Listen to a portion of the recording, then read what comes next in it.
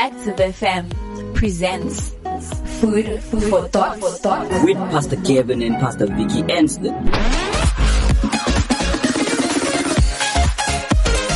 Radio has never been better. All right, today we're talking about destroy the limitations. And I want you to realize that if you haven't clicked already, we're living in a time of severe limitations. We're living in a time where limitations are coming back that were there for ages gone past, people in past generations in the Western world. For a long time, for hundreds of years in the Western world, it's been all about freedom. Things like freedom of speech, freedom of movement, and all sorts of things like that. Even if you look at experiments like the European Union and things like that, all of that was about freedom of movement, even between countries. And so as you sit in there and you think about this today, I want you to realize one thing. And the thing that I want you to realize is this, that the limitations have come back.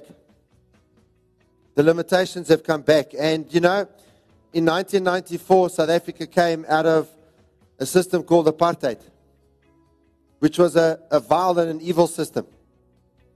And if you listen to some of the things that are being propagated now in terms of vaccine passports, well, we're going to go back to a form of apartheid, but not just in South Africa, around the world, where they're even talking now about having sporting events in Europe, and on the one side of the stadium will be those who are vaccinated, and on the other side of the stadium will be those who aren't vaccinated. It's weird because I always had this question, you know, normally if you're vaccinated, it means you're immune to the disease. It means if you come into contact with a person that has the disease, you're not at risk. It's people who are not vaccinated that are at risk. And yet now they're talking as if an unvaccinated person will be a threat to a vaccinated person. So imagine that now. All right? So before, the black people would be in the one section and the white people would be in the other section. The black people would have the one set of toilets and the white people would have the other set of toilets. And now they're going to have signs saying vaccinated only, non-vaccinated only. And I'm asking you, what's the difference? And this is being promoted. Whether it will work or not, another story. I hope it doesn't. But that's where we're headed. And so now, in a reality of a world with increasing limitations, what does that mean for the gospel? And God wants us to destroy the limitations. Now, something that we've often heard over many years is the words, I like the church, but I don't like the vision. You know, we've got a culture within our church about this thing called the vision. In the old days, you know, 10, 15 years ago in our church, it used to be the office. Because if you're doing something wrong, you'd end up in my office, and then a whole lot of people would end up in the office because this one tells this story, that one tells that story. And then the way I work, you start calling all the people in, because unless everyone's in, you don't find out what's going on. And now the office has changed with the vision. And so in this past week now, after the Easter weekend and after the awakening, which was all about the vision, I asked some of our leaders in our church in a staff meeting to define the vision. And I struggled to get the vision. Now, I want you to think about vision. Vision is to do with your eyes. It's something that you see. If you can't give me a picture of something that you can see, then you're not talking about vision. And for many people, they see the vision and all they see is work. And so when I say the word vision, some of you are freaking out already. Right now, you're freaking out. This stupid freaking church with this idiot of a pastor. These are the thoughts that are going through your mind. And I want to ask you, so what do you see? Now that oak's a pest, you know. He comes here, we must do this life class. All right? But I want to tell you that you can define the vision with one word. And that word is Jesus. Because everything in the vision revolves around Jesus. I want to tell you what I see. What is the thing that I see when I hear the people talk about the vision? I see Jesus. I see Jesus with me following him as I'm becoming like him and I'm doing what he did. And doing what he did does not just include running a cell. Okay, because one of the things that I really pray for and work for is that in the cell group that I run, that the power of God is going to fall into that cell group on those people. But I also see myself praying for people. I'm believing that one day I'll pray for someone who's dead and they'll be raised from the dead. But that's what I see. And I see that song that we sang at the beginning of the service, where we're talking about Jesus, reproduce yourself in me. And I want that when people see me, they actually see you. That's what I see. You see, when I come into contact with any person, be they an atheist, a Christian, a Buddhist, a Muslim, or whatever they believe, I want them to see Jesus.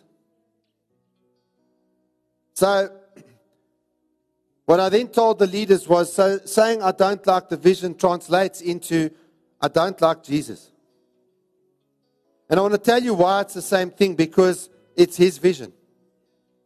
It's not the G12 vision or something like that. G12 is just a structure that helps us fulfill the vision. It's all about Jesus.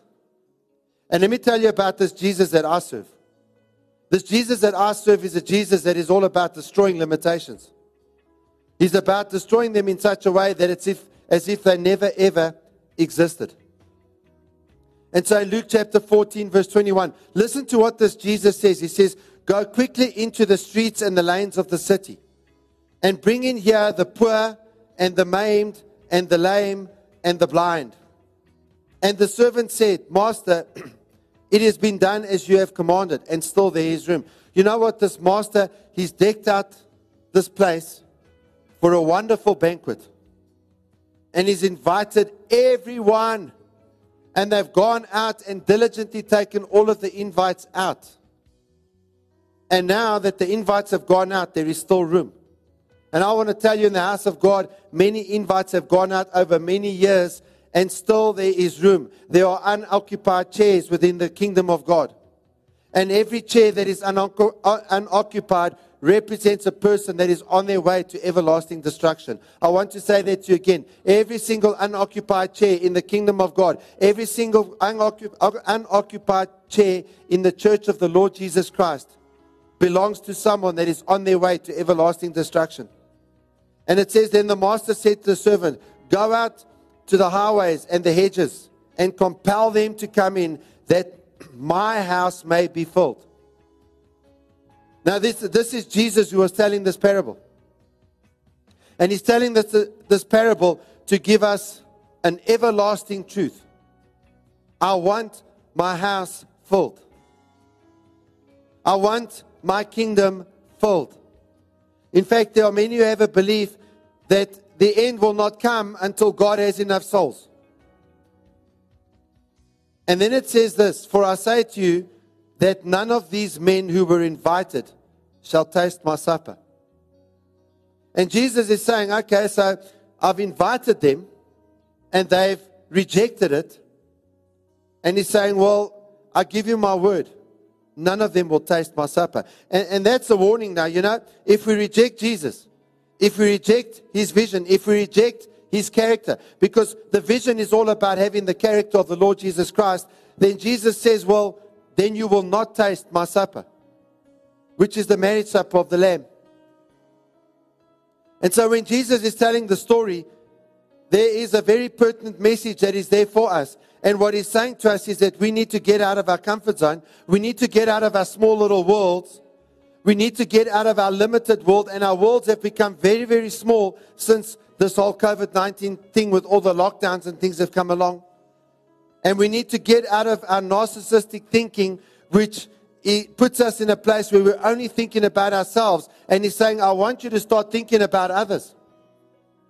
I don't want you to only think about your family and whether your family is okay. I want you to start thinking about others. I want you to go beyond the hedges. I want you to go there to sometimes to people that you do not like. I want you to get out of your world onto the highways and the byways of the world. And then speak them in such a way that you compel them to come, which means you fetch them, which means that you love them enough to get them into the kingdom. And you fetch them because you make sure that they come. And why do you make sure that they come? Because you know that they need the the love of God. You know in your heart of hearts that they need the love of God, that without the love of God, they are eternally condemned. But you won't do this if you don't have a conviction to do it. When you're convicted, it's like when you're convicted to go to prison, you have no choice but to sit in a prison cell. When you're convicted that you need to spread the love of God to people, you have no choice but to do it.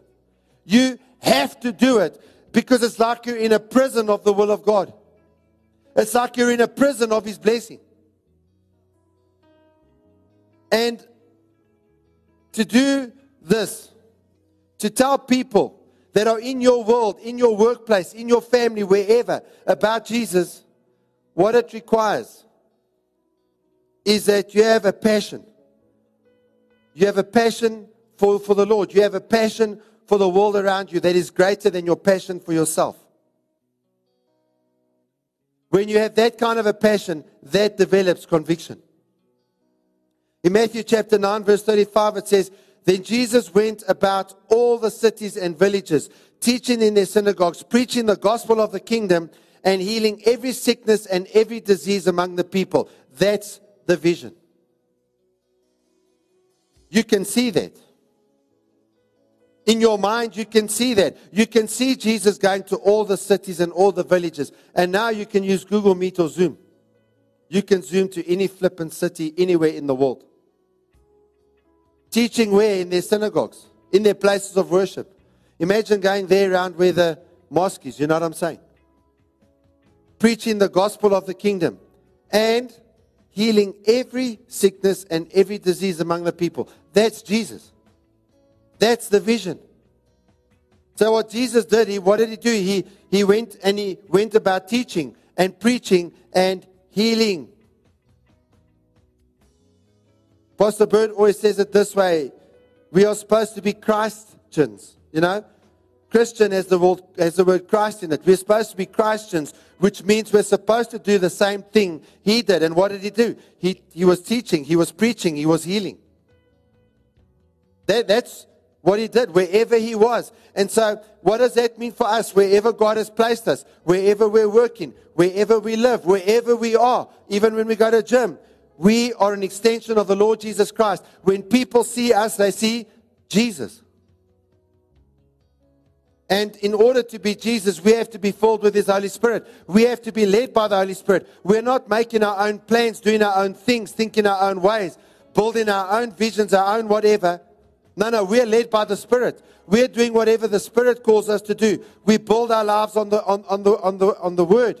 And the Holy Spirit cries out to people through us, through our mouths, through our heart, through our convictions. And what is the desire of God is to reconcile people who could die tonight.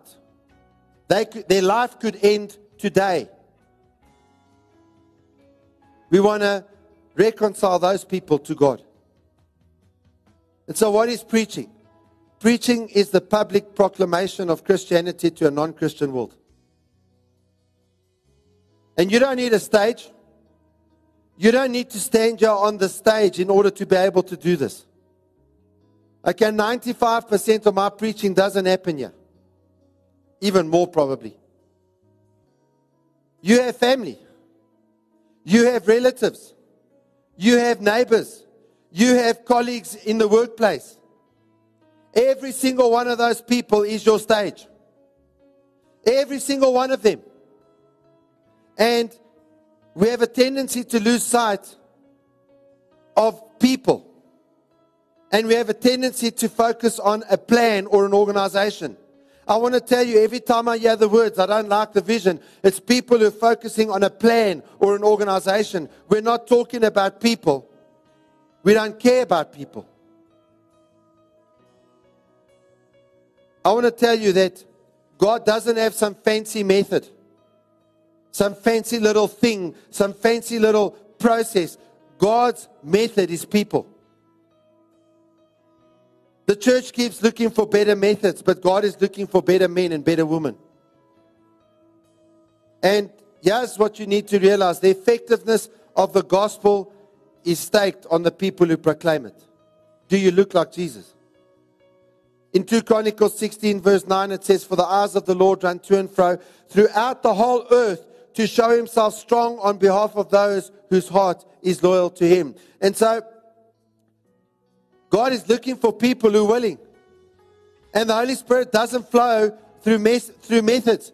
He flows through people. He works through people that are loyal to him. I want you to understand that loyalty is something that is very, very much in short supply today.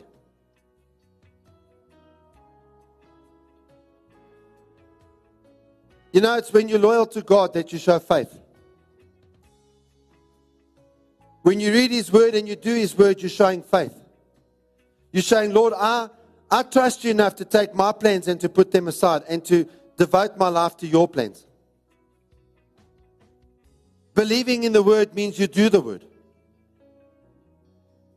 You do what you believe in. When you start living a life of faith, where you're carrying the right sports team shirt, then God begins to notice you. You get onto the radar of God, and when God begins to notice you, God begins to look after you. You see, in Hebrews 11:6, it says, without faith, it is impossible to please God.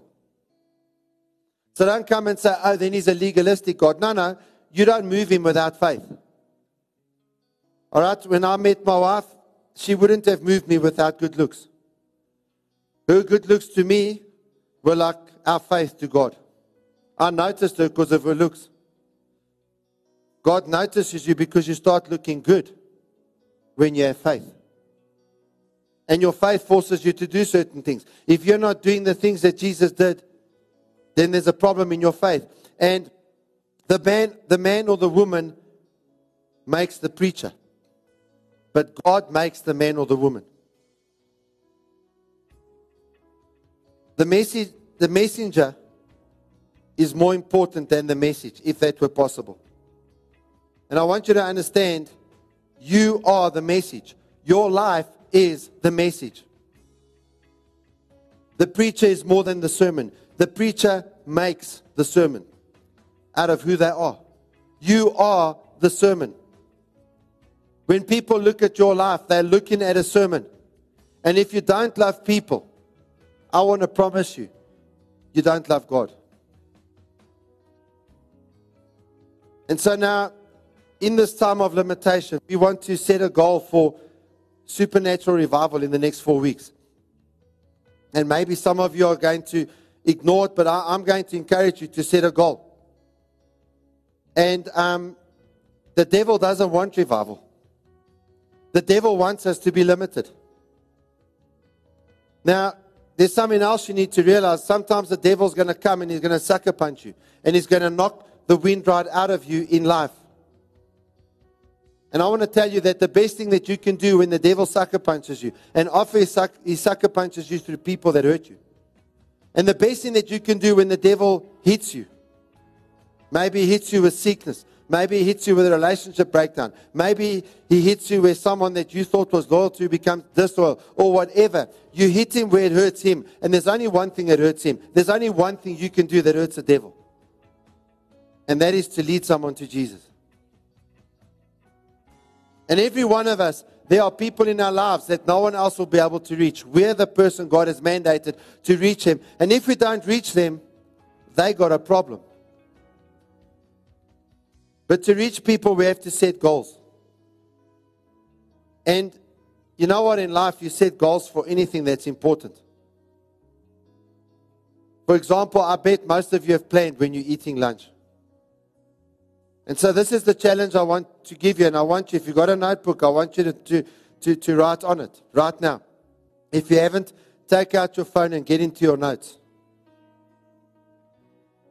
And I want you to write down 3 people that you're going to bring next week. Whether it's to a site, whether it's online, 3 people you're going to bring next week. This is a challenge we've done before. And you know, when people get behind a plan like this, God begins to move in their lives. And then what we're going to look at, we're going to be bringing 3 people for the next 3 weeks. In other words, for 4 weeks, we're going to bring 3 people. And I want to tell you that anyone who does this, and they follow through with this, and they trust God, and they work with the Holy Spirit in this, in the next 4 weeks, you could have 12 people. Now, as you're writing the names down, I want you to write 12 names down in total. 3 for next week, and then 3, 3, 3. Romans 1 verse 16 says, the Apostle Paul said this, "For I am not ashamed of the gospel of the Lord Jesus Christ, for it is the power of God for salvation for everyone who believes, for the Jew first and also for the Greek. For in it the righteousness of God is revealed from faith to faith, as it is written, the just shall live by faith." So I want you to continue writing those 12 names down. And I want you to think about the Apostle Paul as you're writing those names down. Why could he preach? Paul could preach because he had a frame of reference. He had something to preach from. He had something to show people. And the thing he had to show them was his life.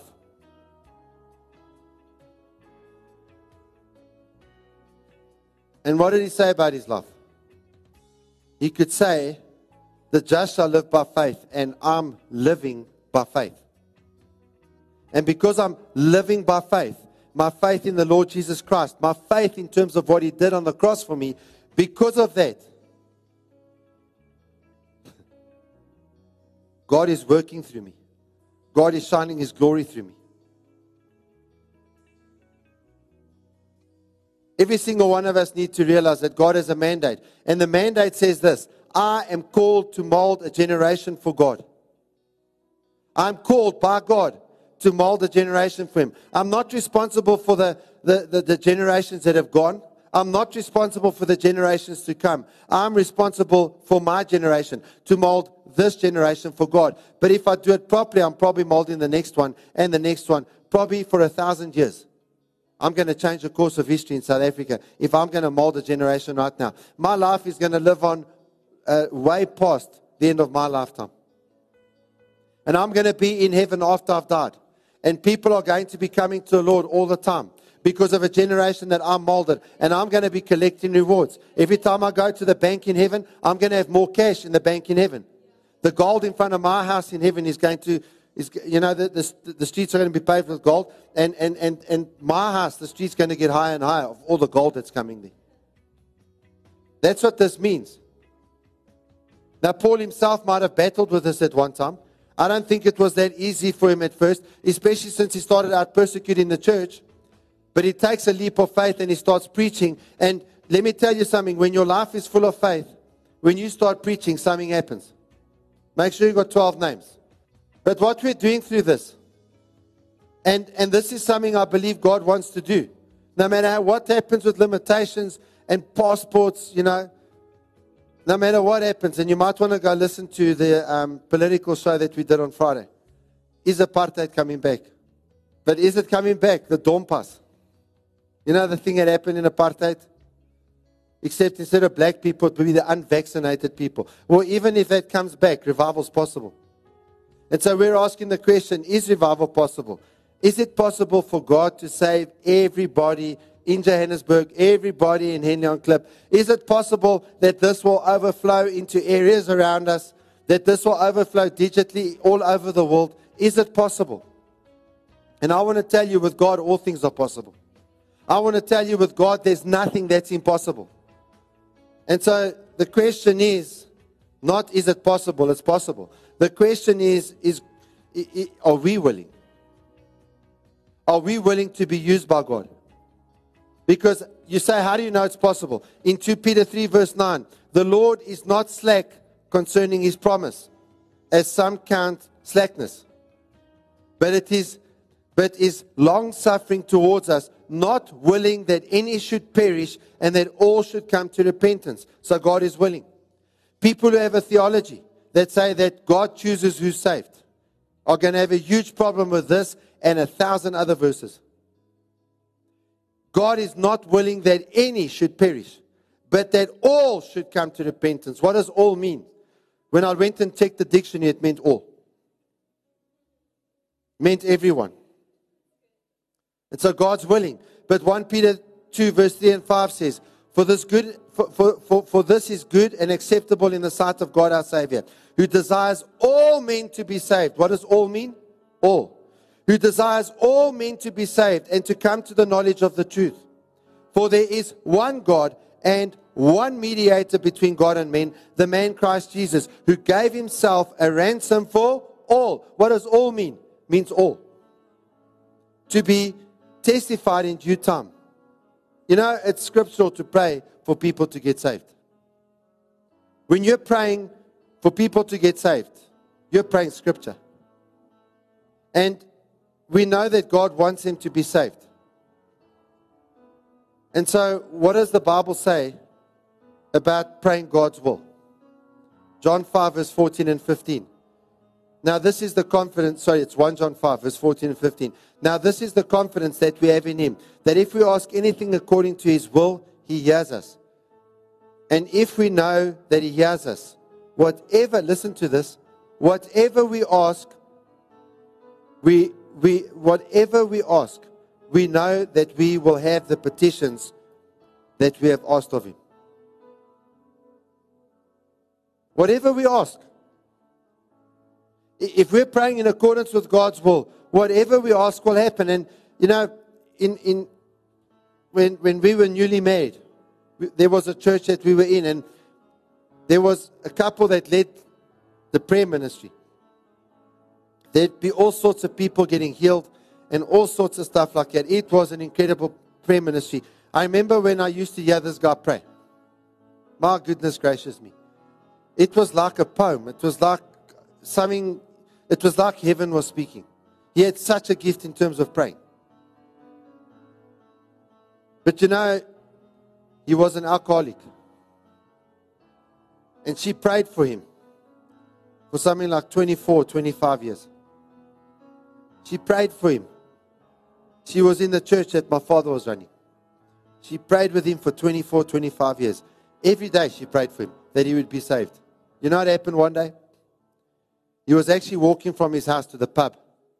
And the pub that was there at the Robertson Hotel. He was walking to that pub. And my father drove past. He says to him, "Hey, where are you going?" So I didn't want to say I was going to the pub. So I said, "No, I'm just walking home." He says, "No, I can give you a lift. Get in, I'll give you a lift." So he couldn't say no. So he got in the car. And my father took him back home. That set off a set of circumstances. That man gave his life to Jesus. And the time when I met him, and well, I mean, obviously, this happened when I was still in school, but when I got to know him, he was already a radical, saved, on fire believer. But his wife had prayed for him for 24, 25 years. Are you willing to pray for people, or do you just give up on them? It's not good to give up on anyone. Now, why is it important to pray for people? Because of their condition as sinners. 2 Timothy 2:25 and 26 says this. In humility, correcting those who are in opposition, if God perhaps will grant them repentance. If God will grant them repentance, God grants people repentance. That's why we need to pray for them, so that they might know the truth. And that they may come to their senses and escape the snare of the devil, having been taken captive by him to do his will. I want you to understand, every single person in the whole wide world that does not know Jesus as their Lord and Savior has been taken captive by the devil to do his will. Their wills are bound by Satan to do his works. And what does that word works mean? The Greek word means energizes. In other words, the devil is energizing them to do his work. So when you're energized to do the stuff that's not of God, but you're not energized to do God's work, then you have to sit down and ask yourself, well, who's in control? Who's energizing me? Because I'm telling you now that if you've laid your life down and if you're willing to do the work of God, the will of God, if you're willing to put that first, the Holy Spirit will energize you. You'll become like an energizer buddy. Hey, Calvin, Jesus, listen, get saved, Jesus, you know, like the energizer bunny. I don't know, maybe some of you don't know, you're too young. But there used to be these things with these little bunnies and all the Duracell bunny. There was an Energizer and a Duracell. They were competing. Duracell said, theirs went further. Energizer said, theirs went further. Who's energizing you? And what are we doing when we're praying for these people? And maybe you've got family members that aren't saved and you think they'll never give their lives to Jesus. What are you praying for? You're praying to defeat the deception that the devil has them under. Jesus' method to break the devil's hold in Luke 11:21 and 22 says, when a strong man fully armed guards his own palace, his goods are in peace. But when a stronger than he comes upon him and overcomes him, he takes from him all his army in which he trusted and divides his spoils. So in other words, they're controlled by strong men. What does Jesus say? You pray that a stronger man will come and take all the armor from him in which he trusts. So that strong man that's controlling that person, the devil, Jesus comes, the Holy Spirit comes, who is stronger, defeats him. And he loses all his armor that he trusted him. You know, these people are described by Jesus as being the property of the devil. And he guards over them. And before freeing the captives, Jesus dealt with the captor. He dealt with Satan, he disarmed him. I want you to realize that in praying for the lost, you're praying that their will be freed from bondage to the enemy. They are held captive in sin. You're praying that that captivity will be destroyed. They don't have the faith to conquer the things that are limiting them. And this is why we're talking about the destruction of the limitations. They are limited and they don't have the faith to conquer it. They don't have the power to conquer it. I want you to think about a lady. A lady, maybe her job is the sex trade. So now she comes to faith in the Lord Jesus Christ. Guess what? She can't earn a living that way anymore. She can't carry on doing what she did. But now she has a problem because she does not in her heart believe that God will provide for her. That's the challenge she now faces. And so she wants to serve God, but she can't carry on serving God if she carries on with her job. And that's just an example. There are many people that want to give their lives to Jesus, but they're captive to sin. And it could be through their income. It could be through a relationship that they're in. Some people think that in order to give their lives, they have to give up money.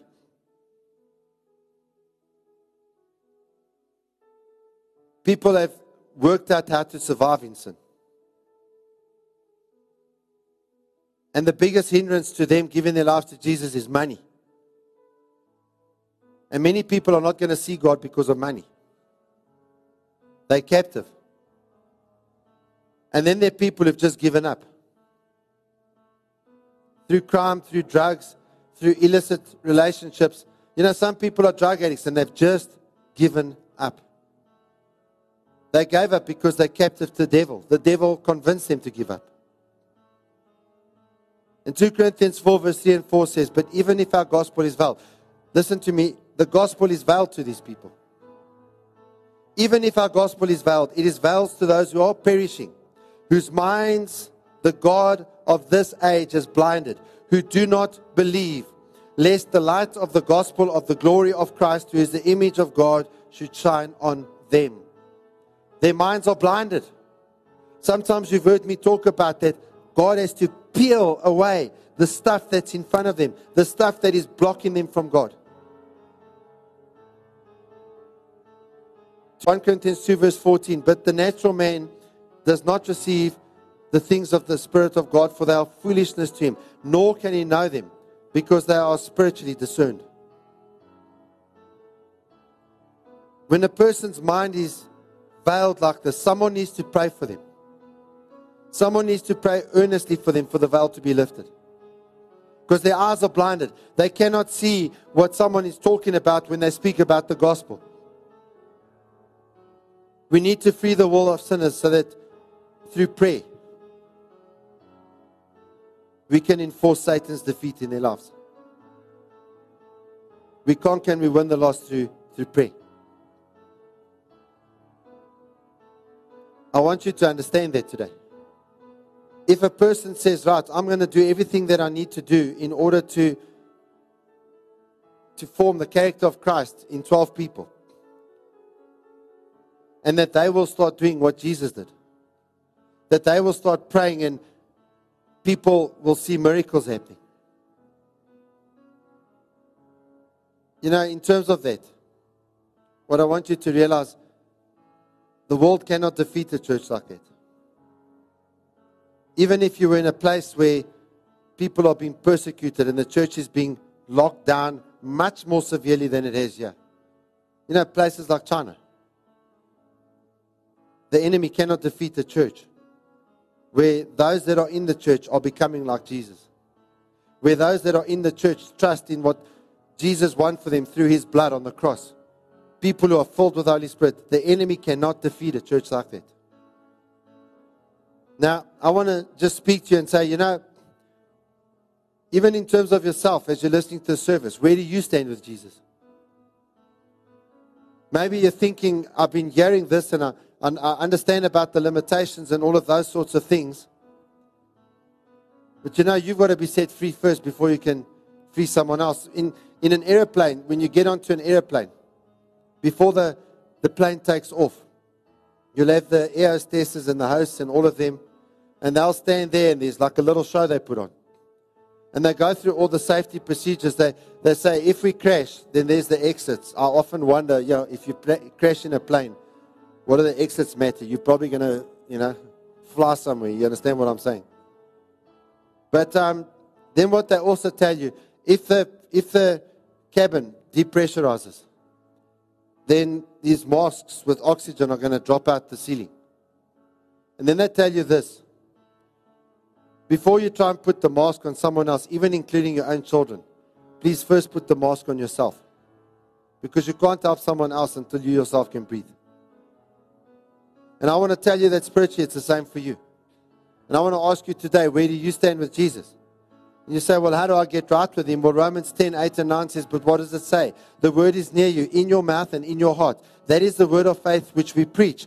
That if you confess with your mouth the Lord Jesus and believe in your heart that God has raised Him from the dead, you will be saved. So what does it say? That you believe in your heart and you confess with your mouth what? You confess Jesus as Lord and you confess that God raised Him from the dead. Because if God raised Him from the dead, then every promise that comes to you through the cross is real. And it means that Jesus is alive today. And that you can come before the Father today in the name of a living Savior. Everything else in the Bible becomes true for you. Just because of that fact. And so I want you to think about that today now. And maybe you've been sitting here and you've realized as you're hearing about people who've got this veil over their eyes. And maybe for the first time, you've really heard the gospel today. Maybe for the first time, it's really made sense to you today. Well, what God has done supernaturally through the Holy Spirit is temporarily removed the veil to give you the opportunity that you actually hear the gospel in a way that you can receive it. And so what I want to say to you right now is that if that is you, you can't wait another day. Because if you don't give your life today when God has revealed this to you, then what's going to happen is that you may never have another chance again. You may never have another opportunity again. And so you need to come to His altar right now. And I'm going to ask everyone, just close your eyes.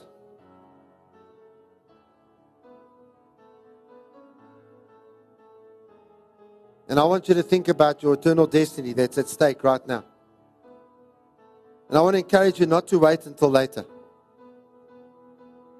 None of us know how long we've got left.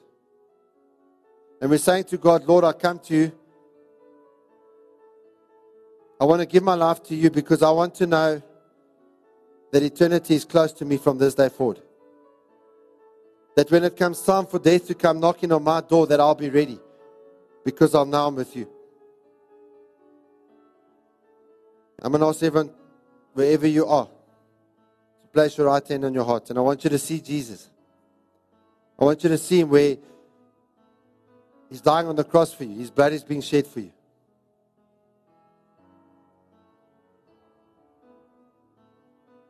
And He died for you over 2,000 years ago.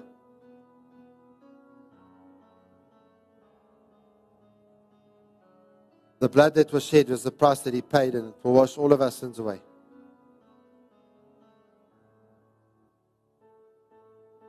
He's welcoming you in right now. Let's pray together. I'm going to ask you to repeat after me. Say, Lord Jesus, today I recognize that I'm a sinner. I repent of everything that I've done wrong. I renounce my life of sin. And I accept your sacrifice. And I know that it was the price that you paid for my redemption. And Lord, today I ask that the blood of your wounded body would wash me of all my rebellion and all my sin. That you'd set me free from any wickedness, from any sickness, and any pain. And I accept that my debt has been paid. And that there's no outstanding balance. Because you paid everything for me on the cross of Calvary. I accept that by your blood I'm justified. And you see me as I had never sinned. And that by your blood I'm sanctified. And you have chosen me to serve you. And I'm willing to serve you, Lord. Today I open the door of my heart. And I invite you to come in as my Lord and Savior. And I thank you for saving me. I pray this in Jesus' name. Amen.